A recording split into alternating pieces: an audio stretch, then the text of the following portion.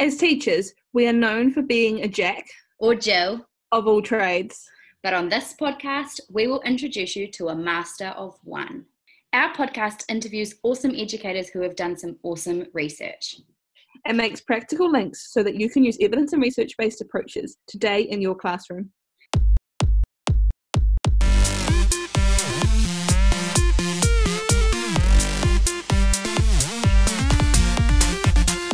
Master of one.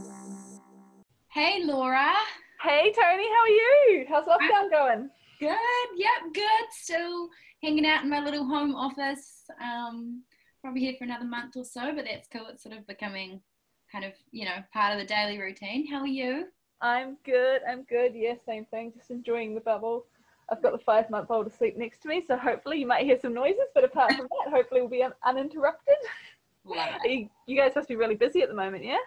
We are chocker, helping out schools with their distance learning and stuff, but it's put in like amazing amounts of work and have really challenged themselves, especially people who kind of didn't necessarily do digital a huge amount in their classrooms, now had to pick up all these new tools. Hopefully that's not wasted learning, that they've spent that time and they can now, their lives will be easier when they get back into the classroom, hopefully.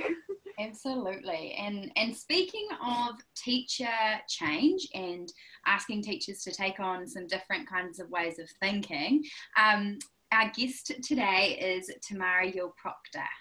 I'm really excited for this one, the high school context especially. So today we've got Tamara Yule-Proctor, and she is the head of social sciences faculty in Christchurch. She's taught in a range of schools across a range of subjects, including English, social studies, and history. Her passion for curriculum design and integrating technology into teaching and learning programs led her to complete a master's in teaching from University of Otago in 2012, where the focus was on integrating technology and knowledge building pedagogy. So her love of learning, education and technology led her to be accepted as a Microsoft Innovator Educator, participating in research as part of a teaching and learning initiative focusing on knowledge building pedagogy. She is currently on the PPTA Middle Leadership Advisory Group and the PPTA Work Task Force Group. Last year, she was selected as a BOMA NZE Fellow and has been developing a series of micro-credentials in liberatory design, human-centered design. Currently, Tam is working on her doctorate, which focuses on curriculum integration at high school level. So welcome, Tamara. Busy. Can you guys hear Ada's breathing? Do you want me to mute myself or? I know. You know what I mean. Just like heavy breathing going on in the background.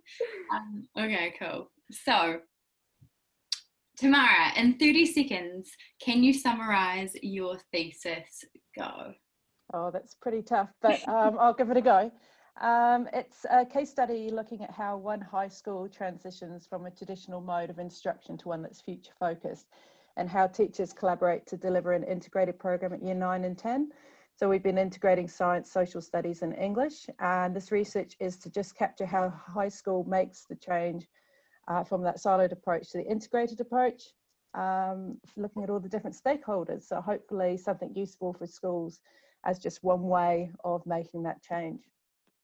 Wow, I am so excited to hear about this. Well, thank you. Yeah, I've been working on it for a couple of years, being the doctorate in teaching and all sorts.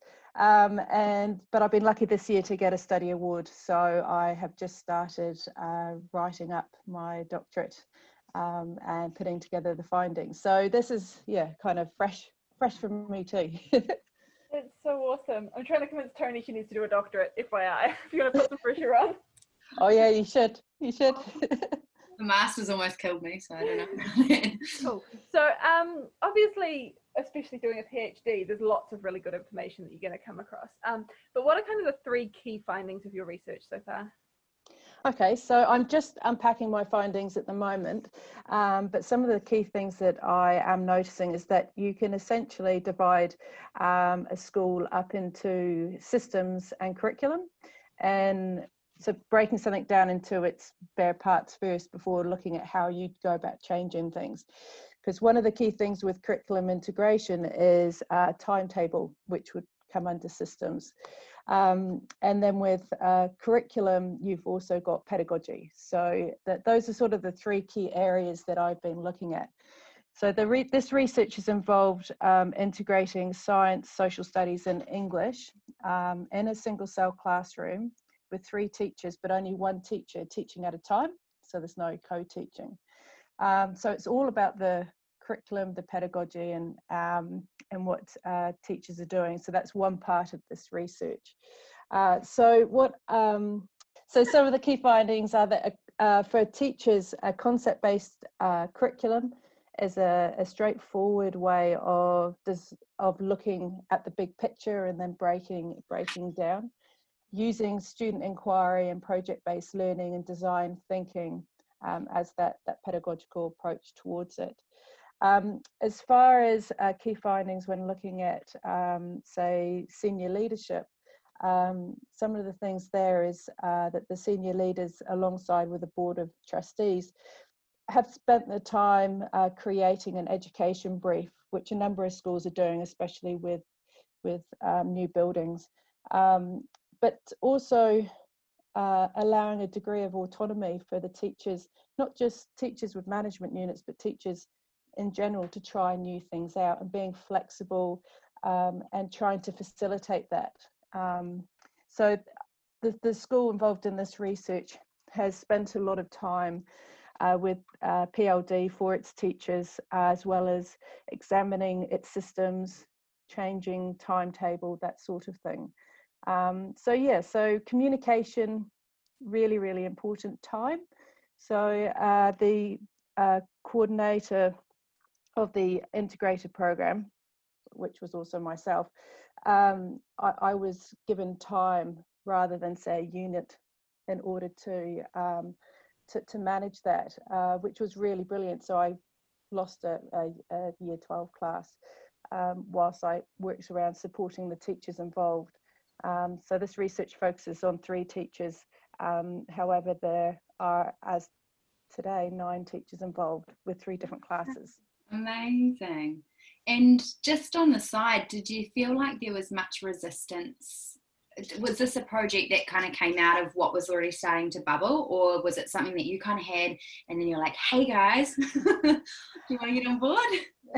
I would say it's a bit of both. The school had been trialing different systems or different curriculum integrations. So we'd had some English and Te Reo in the past, and they've also used integration in various other departments. So the school was really open to it. I went to them with what I was hoping to do for my doctorate, because I could see all the investment in buildings that was going on, and then the frustration as teachers around, well, how do we do this?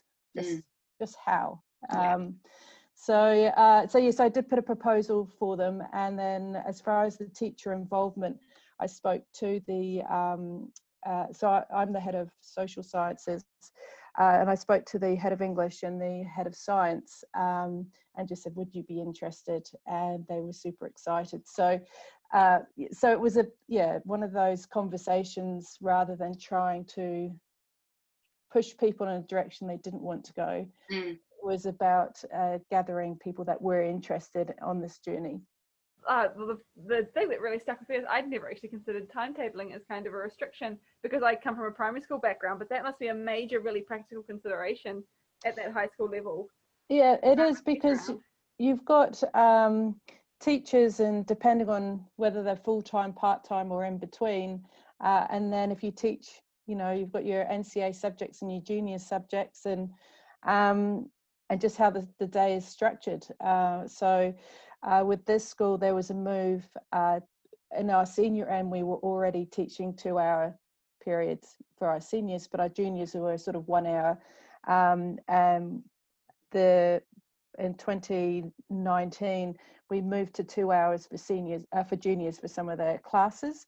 And that had a huge impact, because when you're doing student inquiry and project-based learning and design thinking, moving to 2 hours for our juniors was really helpful for those of us teaching in I call it the connected classes, because with project-based learning and student inquiry learning and design thinking, it takes time for students to get into it, and to really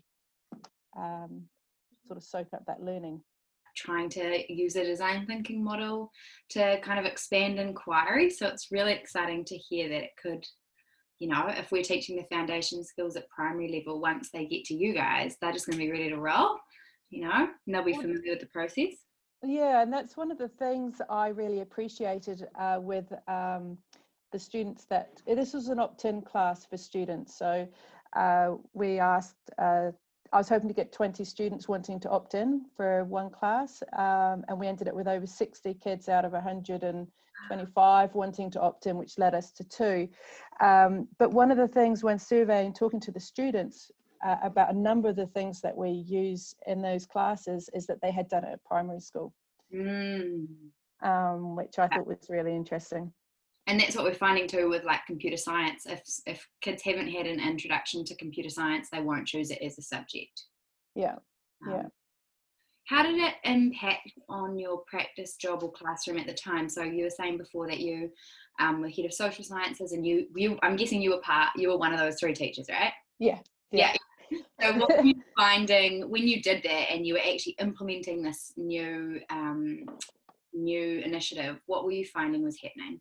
Okay, so for this research, because it's participatory action research, the class or the 3 teachers that I used couldn't be myself, just due to that power relationship within that methodology. However, I am the coordinator of those classes, so you know I can feed on those things. But I guess one of the things that I've noticed as far as its application within the classroom and the teachers' experiences with it is for the teachers, it was that willingness to share their experiences, building a really strong community of practice for those 3 teachers. And we had one face-to-face meeting a week, as well as our online planning. And so there was a lot of communication amongst the teachers around the students and around the learning areas and around the projects that were taking place, and a lot of feedback from the students as well. So we were a lot of surveying and asking them and helping them design the course as well. So it kind of took, we always hear about student agency and all of those things, but it took on another level, I think, for the teachers, and just looking at some of the comments from the teachers on the impact it's had for them, and I've had things such as it's helped me to further understand how I evaluate students' progress throughout their projects. So looking at that evaluation of student learning over time rather than that ended topic test, which you know moving away from. And also the development of understanding that the teachers had of different subject areas, and how those curriculum areas and subject matter connect with their own. So the impact has been on teacher practice, I would say, and things that they've applied within the connected classes, they've taken into their other classes as well, which has been quite interesting. Like that's what we want, isn't it? It's like an impact on teacher practice, and how can we give kids more of a voice? Yeah, so the connected classes have used the United Nations Sustainable Development Goals as the overarching concept, and then between the students and the teachers have worked out which ones they want to focus on.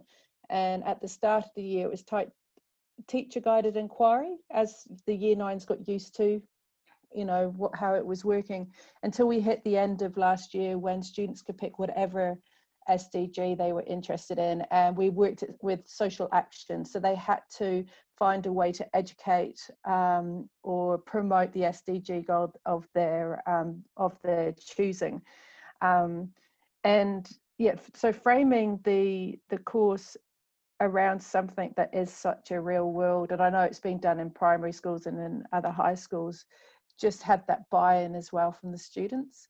Yeah, it was pretty cool. So obviously any part of research, you're doing a lot of reading. So kind of what are the two pieces of literature that you would point people to if they were just getting going on this topic or they wanted to know more? Yeah, well, I hope it's okay. I came up with three. Go for it. The reason being was I was trying to think of literature that would be useful and easily accessible as a starting point. So the first one I put up there was just the OECD and their publications in relation to education. So looking at what skills and what we're trying to build for our students in order to function as adults in our ever-changing world. That's a really good place to start with, and it's a great layer for our New Zealand curriculum. The second reference there is just by Lynn Erickson, which is to do with concept-based curriculum. So if you're not familiar with concept-based curriculum and instruction, it's a really good starting point for teachers, and again, very accessible. But the third reference is quite exciting. So it's New Zealand by Sue McDowell and Rosemary Hipkins. They did some research over the last 2 years on curriculum integration and what's happening in New Zealand schools. And that's just been recently published through the NZCER. And so that gives a good overview. But there's some really good stuff on the ministry, that's been put out by the ministry that's on TKI, as for that New Zealand context, which I think is so important. Yeah. I'll put a lovely link in a document that we're working with a lot in our roles is the local curriculum design, but around the technology stuff. That's quite read and it's amazing. Like, I love it. I think it really solidifies all of the stuff that the early adopters have been saying for years for me. And I'm like, amazing to see that it's actually becoming, there at a ministerial level. Yeah, I know exactly what you're talking about. It's quite exciting actually to see what is coming out. Awesome. So if you're going to give some advice, how would a teacher, leader, principal in the classroom today implement your findings? What would they take from your findings and think about? Okay, so one of the things that has been really important and valuable to the teachers involved in this is the face-to-face planning meetings that we have each week, and to try and have those timetabled in so that if possible, non-contact time can allow those meetings to happen. So at one point last year, they had to be after school, and it was quite tiring and just harder.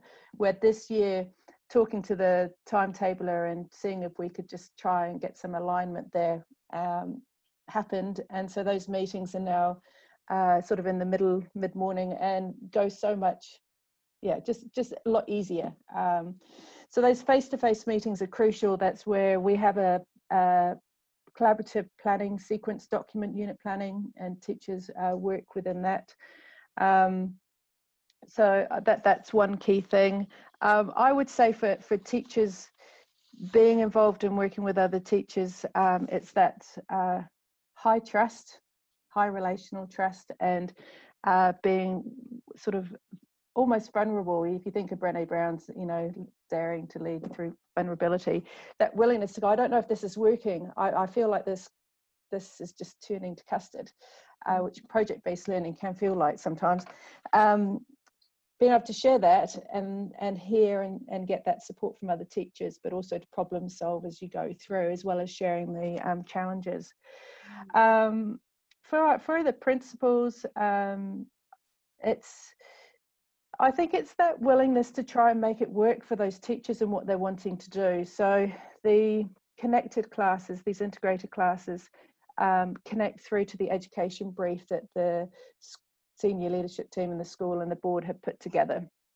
And then instead of just having that document sitting there as in this is our aspiration, it's going, okay, so what do you need? And having those conversations and being willing to change things, but based on good evidence, good discussion. When we changed our timetable, it was a whole school thing that took sort of a year to process through before we even implement it. Transparency, flexibility, those sorts of things. As a middle leader, I think it's not it's flexibility. It's not being set in stone. It's knowing that you don't have all the answers. And whilst I know I've got a good knowledge base on curriculum integration, you know, the teachers' experience and the challenges that they're facing, and what they need is paramount. And so providing professional development around that, and being willing to change things up, because it's not going to work that way for whatever reason. And having a good, clear idea on what the systems are, what the curriculum is, and what the pedagogy is, that's weaving all of that together.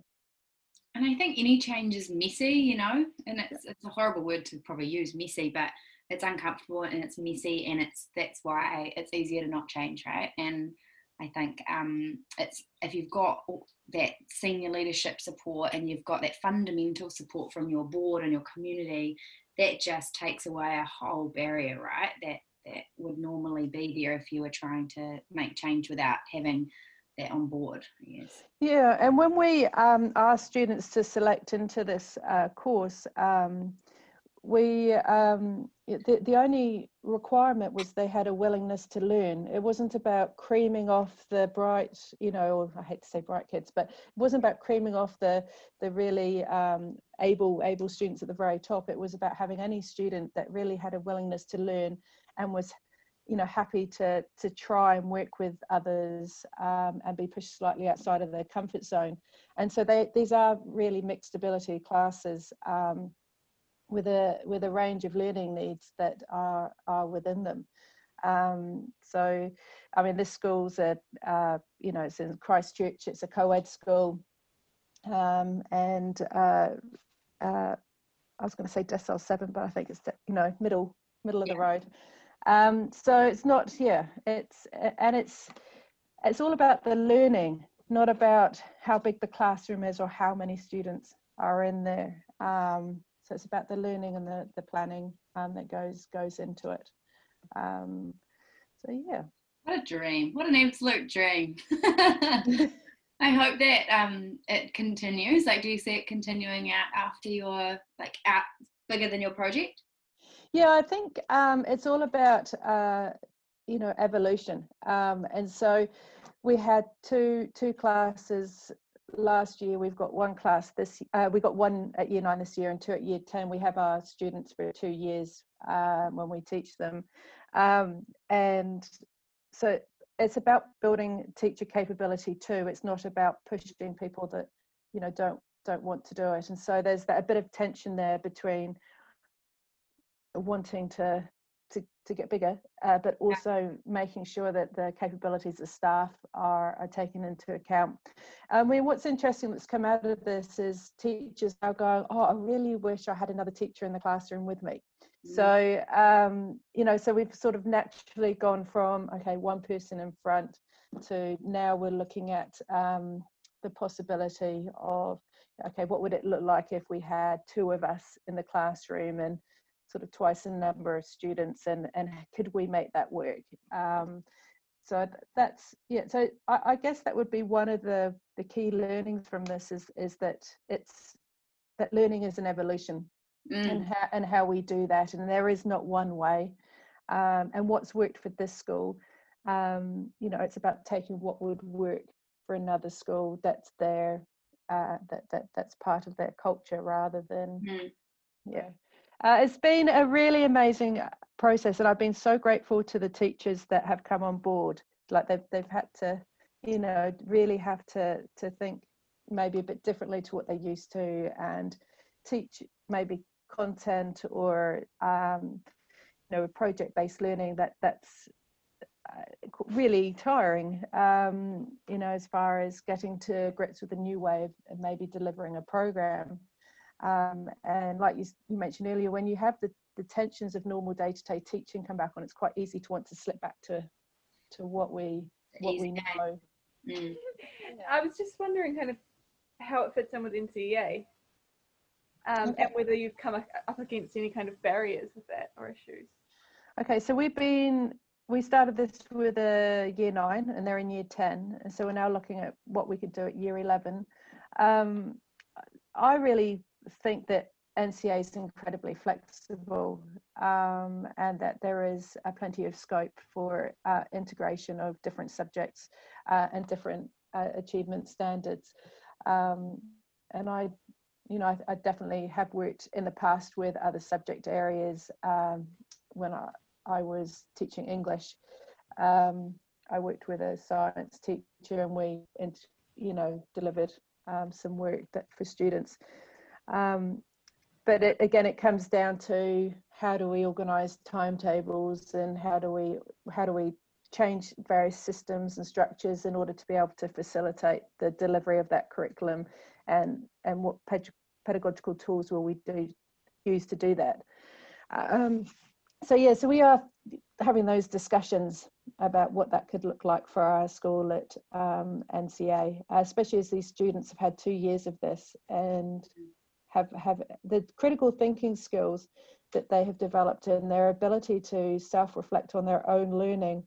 We've had at the end of each key learning section, they've had to think about, well, how do I learn? Why do I learn that way? How could I improve? What do I need to focus on? Those sort of key transferable 21st century skills that we want them to have. So I could see it working at NCEA.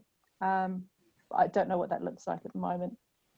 Cool. So what's going on for you at the moment? So kind of personally, professionally, what are you working on?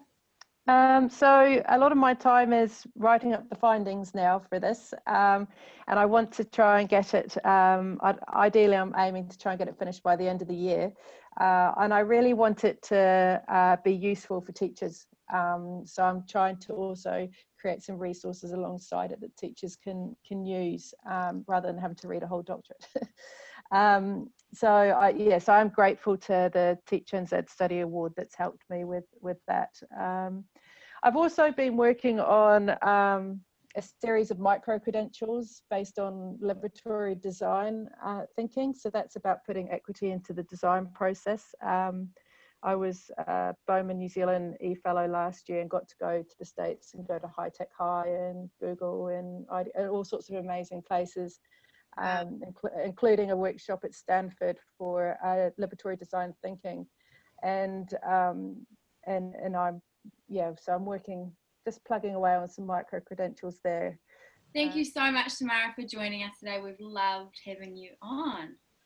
Oh, thank you very much. It's been great to be able to share what I'm working on at the moment, and I so appreciate what you guys are doing. Thanks, Tamara.